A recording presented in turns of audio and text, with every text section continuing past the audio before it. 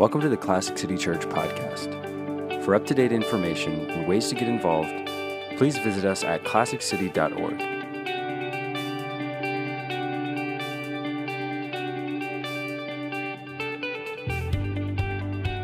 Hey, before we dive in, will y'all join me in prayer?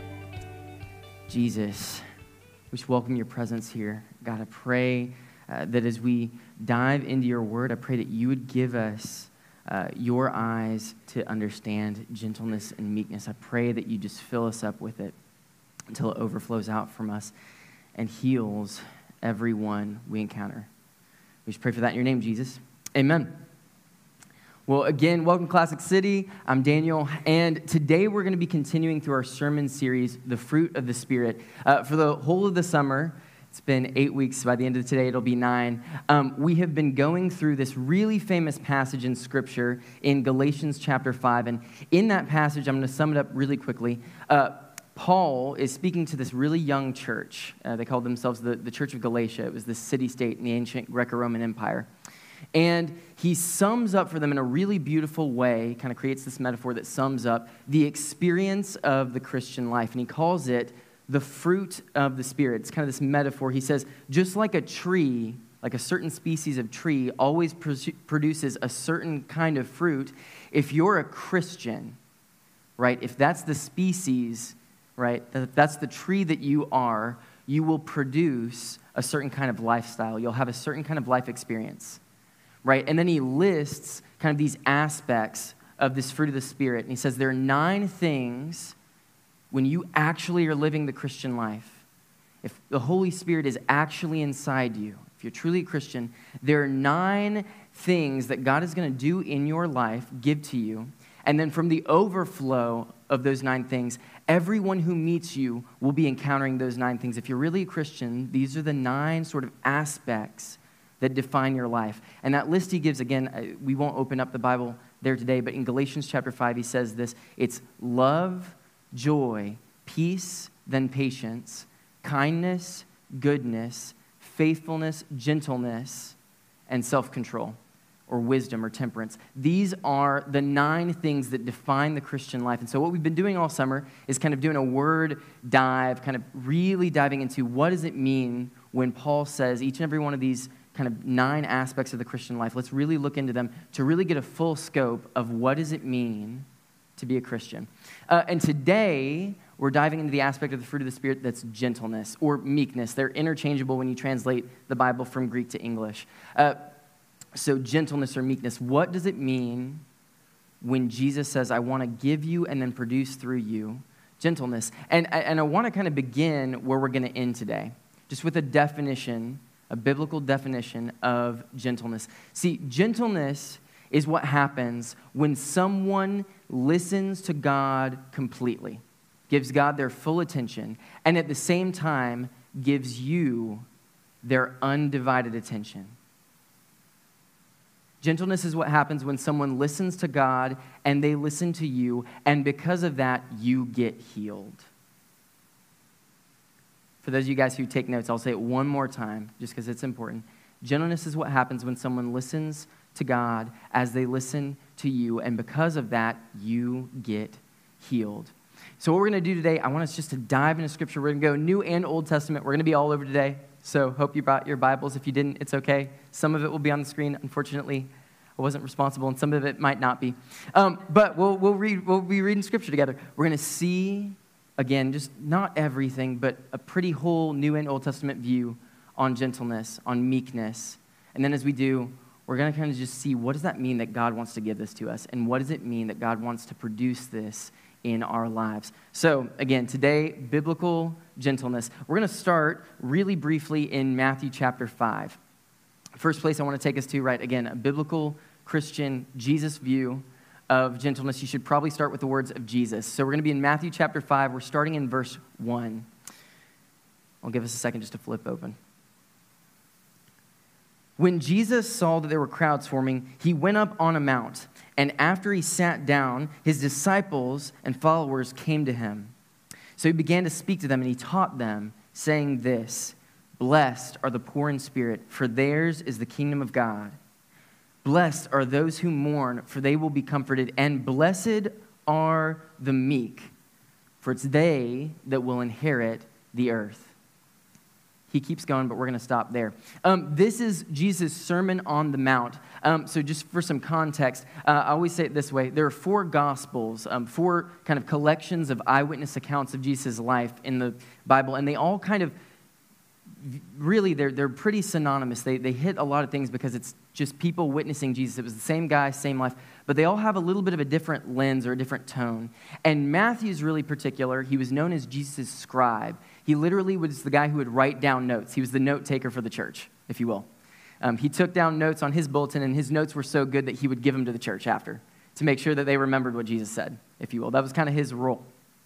And when Matthew, as the scribe, was recording Jesus' life, he paid really careful attention to his teachings. So there's a saying we have in theological circles: if you want to know how Jesus thinks, if you want to think like Jesus, go to Matthew. And here's why. In Matthew, we get this Sermon on the Mount. It's Jesus' most famous sermon. Scholars debate it's either one of 3 things. Some people think that this is just a collection. Matthew, again, he was the note taker, so he takes all of Jesus' most used sermons and he puts them all together in this one kind of account. Other people, scholars, think that this was just a single sermon that Jesus did. It's very, very long, so it would have taken hours. But back in the ancient world, they would do things like that all the time, so it's very plausible this was just one sermon. Or what a lot of people think is it's kind of a mixture of both. This is a sermon on the Mount that Jesus really gave that included all these points, but Matthew also took like notes from his other sermons or when he would break this down occasionally, and he puts it all together in this, they'd call it like summa cum, or like this wholesale teachings of the greatest sermons of Jesus. Either way you look at it, this is, give or take, the most important sermon or teaching Jesus ever gave. And this is how he starts it. One of the first things he wants to address is his view on meekness and gentleness. And what he says is this: it's blessed, or it's God's gift, or when you get to the kingdom of heaven, when we die and go to heaven, we look at the wholesale of history. What you'll find is the luckiest, the most blessed, the most gifted people on earth will be the humble and the meek. He said, blessed are the meek. He says this because they will inherit the earth. Let me retranslate that for some of us. It's easy to miss. He literally says this: blessed are the meek, blessed are the gentle, because they dominate the world. If you want to rule the world, Jesus says, if you want to know what I think rules the world, dominates it, consumes it, it's gentleness and meekness. It's the first thing Jesus says on this topic.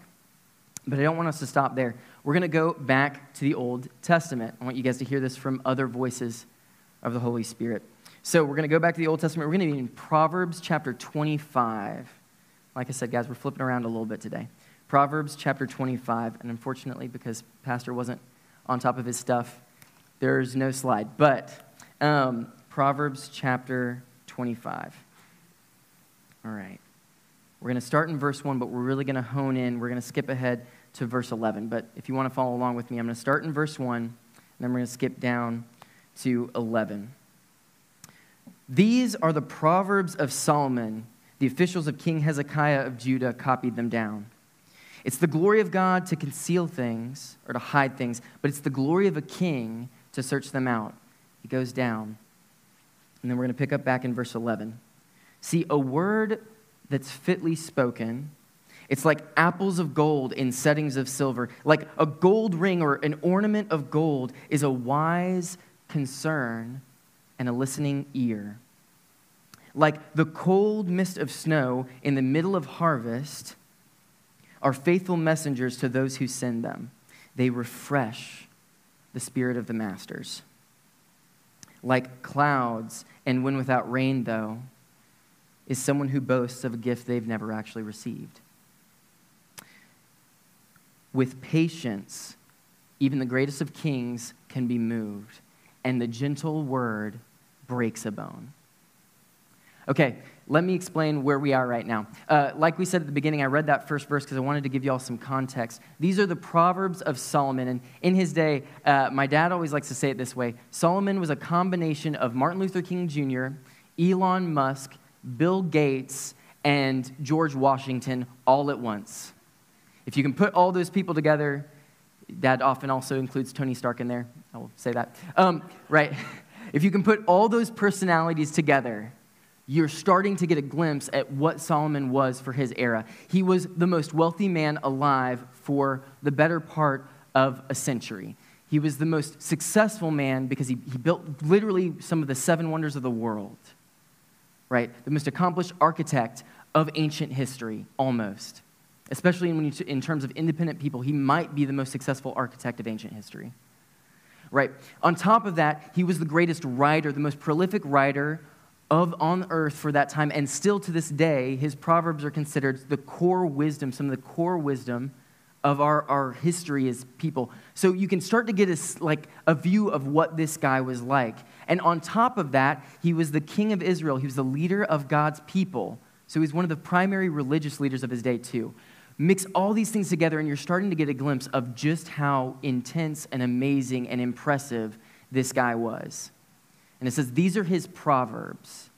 At the end of his life, that he would have been recorded at the end of his life. At the end of his life, Solomon started to reflect on everything he'd done and everything he'd learned, and one of the things he started to write down were Proverbs. A proverb is just kind of like a quick one-line poem.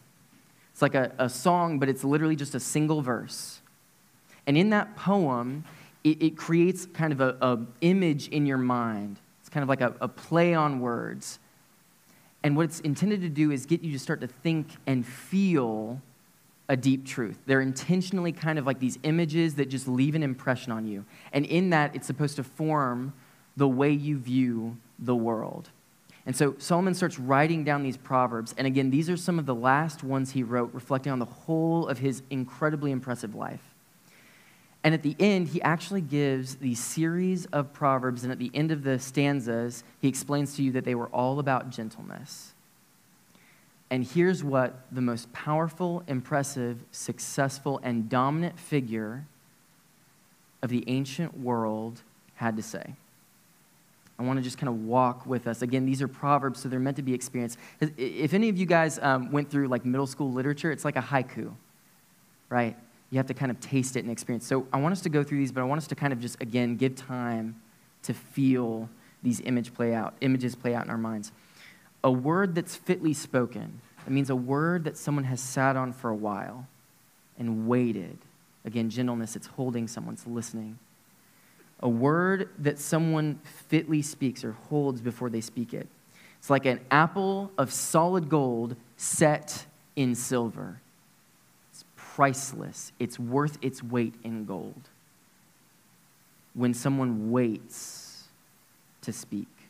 Gentleness. When you meekly wait before you speak, that's how precious it is. Like a gold ring or an ornament or a chain of solid gold is a wise word and a listening ear. Let that wait. A chain of solid gold, that's how valuable it is. That's what it does to you. You can feel the weight of how precious it is because it's that heavy. Like the cold snow in the time of harvest are faithful messengers to those who send them. They refresh the spirit of the masters. This one's a little bit difficult for us because we've never lived in the ancient Middle East. I don't think anyone in the room has lived in the ancient Middle East where there's no air conditioning. The average day, not to mention this is harvest season, so the average day is circa 105, 110, 120 degrees Fahrenheit. And during harvest season, you spend your whole day outside. And he's saying this, he's trying to create this image in your mind. Hey, it's the middle of the day. You're in the desert. You've been spending the whole day in 100, 110, 120 degrees Fahrenheit. You are sweating. You're exhausted. And all of a sudden, mist, snow starts blowing in from the mountains. You imagine that feeling. He's saying that's what gentleness is. Maybe this will help make this kind of image play a little bit more real. I will never forget my first day as a student at UGA at Sanford Stadium. I will never forget my first football game. My first year of college, they decided to start the football season early, so it was still August. Some of y'all know where this is going. And I joined a fraternity coming into college, And my fraternity back then, they have changed this since, thank God. But they thought it was a great idea to tell the freshmen, hey, on your first football game of the season, in the middle of August in Athens, you should wear khaki pants and a button down and tie it with a bow tie. They thought that was a good attire for a football game in the middle of August. So my first football game, I spent the morning out in the hot summer sun in August, 100% humidity, 98, 99 degrees, just burning up. And then, as a class, we all went down to the stadium together, and it was miles in the sun. My red pants started to look like crimson in certain spots. My white shirt was now see-through. And that wonderful bow tie, was choking me. We entered into the stadium that's made of concrete. That means heated stone. And realized something as we walked in. It's shaped like an oven. It's literally shaped like an oven. And inside, if you're not sitting on the hot concrete, you're sitting on the reflective metal that they placed in between that reflects the light and multiplies it. I was literally in an oven for 4 hours, covered in winter gear. It felt like winter gear for hours. And in the middle of this circumstance where I literally might have been risking medical dehydration, something happened. I realized there was a girl behind me who pulled out one of those little Disney fans, those little Disney misters. Y'all know where this is going. And she started to spray herself, but the mist started to carry down and hit me. I felt what it was like to have winter snow in the middle of harvest season. This is what gentleness does for us. It probably actually kept me alive, not lying. It probably kept me on my feet for those 4 hours. But that's what gentleness does. It heals you. It keeps you on your feet. Okay. Then he contrasts it, though. He makes one comment, a warning in the middle of this in verse 14. But like clouds and wind, like storm clouds with no actual rain, is a person who boasts of a gift they've never actually been given. He says someone who has all of the wisdom or presents all of the knowledge or presents all the truth of God but has never actually received his gentleness. It's all posturing. It's storm clouds with no rain. There's nothing actually there. It's a big talk with no substance. And then he wraps up this passage with the whole point. See, it's with the soft word or with patience, even a king can be moved aside. He's talking about himself. He's saying even the most powerful, impressive, successful person on earth cannot stand before gentleness. And then he says this, it's the meek word that can break solid bone. It's the meek word that destroys anything that shouldn't be there. Meekness, utter healing, gentleness, utter victory. We'll wrap up looking at what Jesus had to say again in one of his sermons. We're back in Matthew chapter 11. We're going to start in verse 25. We started with with the beginning of one of Jesus' sermons. I want us to end with the ending of one of them. So this is another one of Jesus' sermons. Again, it's Matthew, so he's collecting sermons. And this is how Jesus chose to wrap up another one of his most famous interactions. At that time, Jesus said, I thank you, Father, Lord of heaven and earth, because you've hidden these things even from the wise and the educated, and you've revealed them to children. Yes, Father, for such is your gracious will. All things have been handed over to me by the Father, and no one knows the Son except the Father, and no one knows the Father except the Son, and anyone to whom the Son chooses to reveal him. So come to me, all of you who are weary, all of you who are carrying heavy burdens, and I will give you rest. Take my yoke, take my weight upon you. Learn from me, for I'm gentle, for I'm meek at my heart. and you will find rest and healing for your souls. My yoke is easy, and my burden is light. There's a quick survey of biblical gentleness from the words of Solomon, the wisest man in Scripture, and Jesus, God incarnate, right? Okay, here's three common threads I just want to point out in all of that. There's a lot of places we could go, but there's three things. Again, gentleness, meekness is what happens when you are paying full attention to someone across from you. And the first thing that requires is having already experienced God holding you and listening to you yourself. You cannot give, much less boast, of something you have not been given.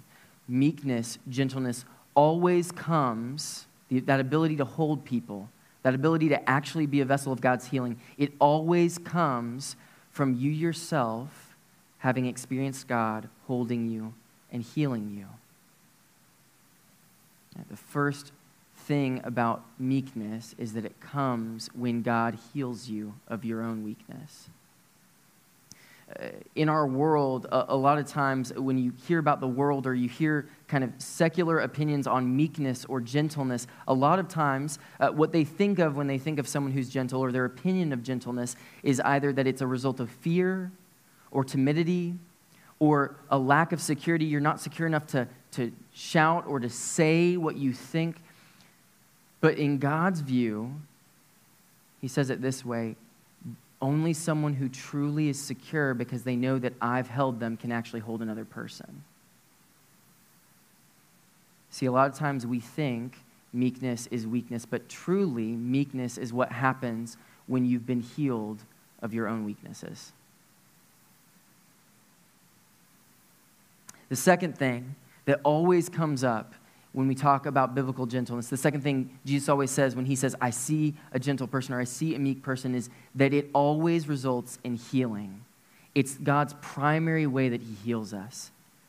It says in Scripture, it's his softness, it's his kindness, it's his gentleness that leads us to repentance. If you want to transform someone's life, if you want to dominate the earth, if you want to rule it,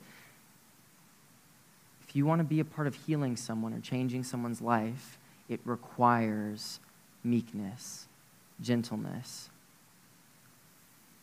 You can't be a part of God's healing in someone else's life until you're willing to sit with them and hold them. But when you're willing to do that, literally just the act of listening, the act of holding, the act of not needing to speak your piece, the act of not needing to shout your own truth, the act of not needing to steal the spotlight is half the battle. That's literally all that it takes to start a healing process. Just being willing and being able, by God's grace, to sit with someone. It always results in healing. Take my yoke on you. I'm gentle, I'm lowly, and you will find healing, rest. It's the solution to weakness. It's the means of healing, but it's also the most powerful weapon in the Christian life. Again, if you want to dominate the world, if you want to rule, if you want to move kings aside, if you want to break bones, all you need is a gentle word. Solomon talks about that process, right? He says, when you have actually taken the time to hold someone, listening to them with undivided attention, not thinking the whole time, what do I need to say now in response, or what are they thinking about me, or what can I say to impress them? When you actually just bother to listen to them, because you know God's already listened to you, and you're actually paying attention to him, when he finally tells you, speak, when he finally says, here's what you do need to say, when they finally stop talking and let you say something, what comes out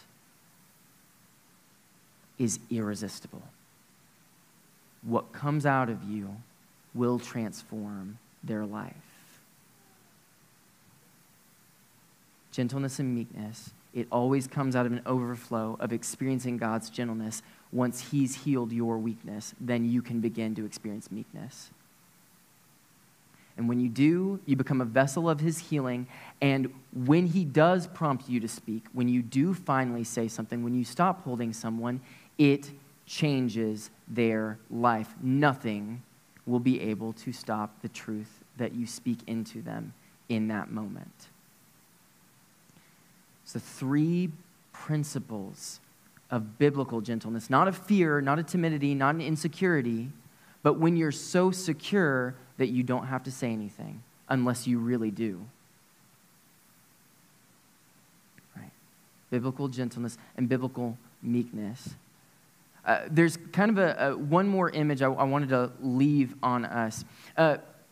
One more kind of way of thinking about this. See, for the first 2,500, 2,500-ish years of human warfare, the goal when you were trying to equip yourself for battle was to get the biggest and hardest and heaviest armor to protect yourself and the biggest, heaviest weapon to hurt others. If you wanted to win a battle, you needed big, heavy weapons, and if you wanted to protect yourself in battle, you got big, heavy shields and armor. And that's the way human history, or at least human war, was waged for thousands of years, until about 500 years ago, when a little tiny pellet we call the bullet changed the trajectory of human warfare.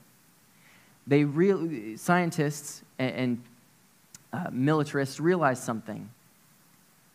No matter how heavy the metal, no matter how big the protection, it will never be able to defend a single point, a single chink in the armor, if you aim a little tiny piece of metal well and you fire it really intensely. There is no armor, no hardness that can stop a bullet. The harder the object, the more when it hits a single point in it, the more it cracks and breaks. It literally, within 100 years, just about destroyed the entire way that war was waged. Thousands of years of human development and warfare just ended in less than a century. And then the bullet basically developed the way we did warfare and waged it for another 500 years until a couple decades ago, scientists invented something incredible. They finally found a way to create bulletproof armor. They called it Kevlar. What they found was there's actually a material that can stop a bullet. Spider's thread. Silk from a little animal. When you mesh it all together, you create a substance that can stop even bullets. And the reason is how soft it is. See, when a bullet hits Kevlar, spider silk, the silk is strong, but it's soft, it's gentle. And when the bullet hits, the softness of the Kevlar absorbs it. It wraps around it, and then it disperses, it reverberates. You can watch this in slow motion. There's like waves as it reverberates. It takes all the energy and all the motion and all the intensity of the bullet, and it just makes it nothing. And the bullet becomes not fatal, sometimes absolutely useless, because of just how gentle that spider silk is. That's what gentleness does. When you are willing to let God hold you to the point that you can hold others, you become so soft that whatever darkness, whatever anxiety, fear, anger, confusion is propelling them towards darkness, when they hit you, when they hit God's gentleness in you, it just bends around them. It holds them, and it just stops whatever momentum is going on that doesn't need to be there. And when you give a meek word, it's like a bullet. When you take the time to just hold someone and let God aim you and let his words, not yours, his desires, not yours, his needs or his feelings or his impetus, he doesn't have any real needs, but his impetus drive you instead of needing to be seen, drive you when you finally do speak. No hardness in someone's heart will keep you from going straight to their heart.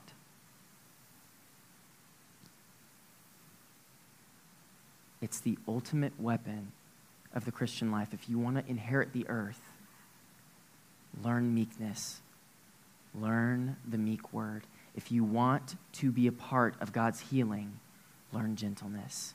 Become so soft that you can hold whatever it is they're going through with undivided attention, because God's already given you his undivided attention. You can give it to others. Meekness is not weakness. Meekness is the cure. I want to end with one more kind of testimony of this. I'll never forget this moment. It was the most compelling image of gentleness I've ever seen played out in my life. When I was up in New Jersey, I was a youth pastor for about 4 years. I was the assistant youth pastor, or kind of like the intern youth pastor for a couple years, and then I took over. And then one of my best friends kind of came on the team with me, so I was kind of the co-youth pastor after that. So I was assistant youth pastor, co-youth pastor. And my last trip, one of the last things I ever did with my youth group, we went on a trip out to Michigan. We took all of our students. Again, it was me, my friend, and then a couple of our volunteers. And when we got there, one of the students who came with us was this young man, this 8th grade boy named Caleb. Caleb had been a part of the youth group since before I got to the church, so I'd seen him around forever. He'd come, and he kept coming, so I knew we were doing something right. But literally, in 4 years of being around this young man, I had heard Caleb say maybe 10 words. Caleb he was goofy and he was funny. Whenever there was a prank or when there was something, he would do it, and he kept showing up, but Caleb just didn't ever seem to want to talk, and not just in like Bible study. I mean, he just didn't seem like he wanted to talk much. So we just were loving and kind or whatever. But there was one day where we were kind of out in an open quad, and Caleb kind of you could tell something was up, and one of our volunteer leaders went over to him and said, "Hey, do you need to talk?" And Caleb kind of said, and then just kind of started walking. And I watched, again, it was the other side of the quad, one of our volunteers just walked over with Caleb. So they just kind of sat down in the corner. And again, it was within eye shot, almost within earshot, but we were a little ways away. And I watched as Caleb just kind of played in the grass for about 5 minutes, just kind of tore up the grass. And our volunteer just sat there. Didn't say a word. 5 minutes go by. 10 minutes go by. I start, taking care of some of the other students. I come back 15 minutes later. Still, they haven't moved. Caleb is still playing in the grass. Our volunteer is still kind of just looking at him and looking at the grass, just holding him in that moment. 20 minutes, 25. I come back 30 minutes later, looking back and forth on this quad, and finally I start to see Caleb talking. And I leave there, and I come back an hour later, and Caleb is just finishing up talking. I watch that volunteer pray over him after an hour and a half of this volunteer saying only a few words. And Caleb comes back a completely different student. Started to talk at every Bible study. The way he started to pray was totally changed. Got baptized, totally changed life. We came back from that trip. There were a couple of weeks left in my time in New Jersey. He was a completely different student. He wrote a letter to us, to the staff from the trip, and he said that moment was the first real moment he ever encountered God. A couple years later, Caleb started to pursue vocational ministry because God had become such a reality in his life. And what brought him to the Lord wasn't a wise word. It wasn't impressive wisdom. It wasn't knowing the answers. It was the fact that someone just held him.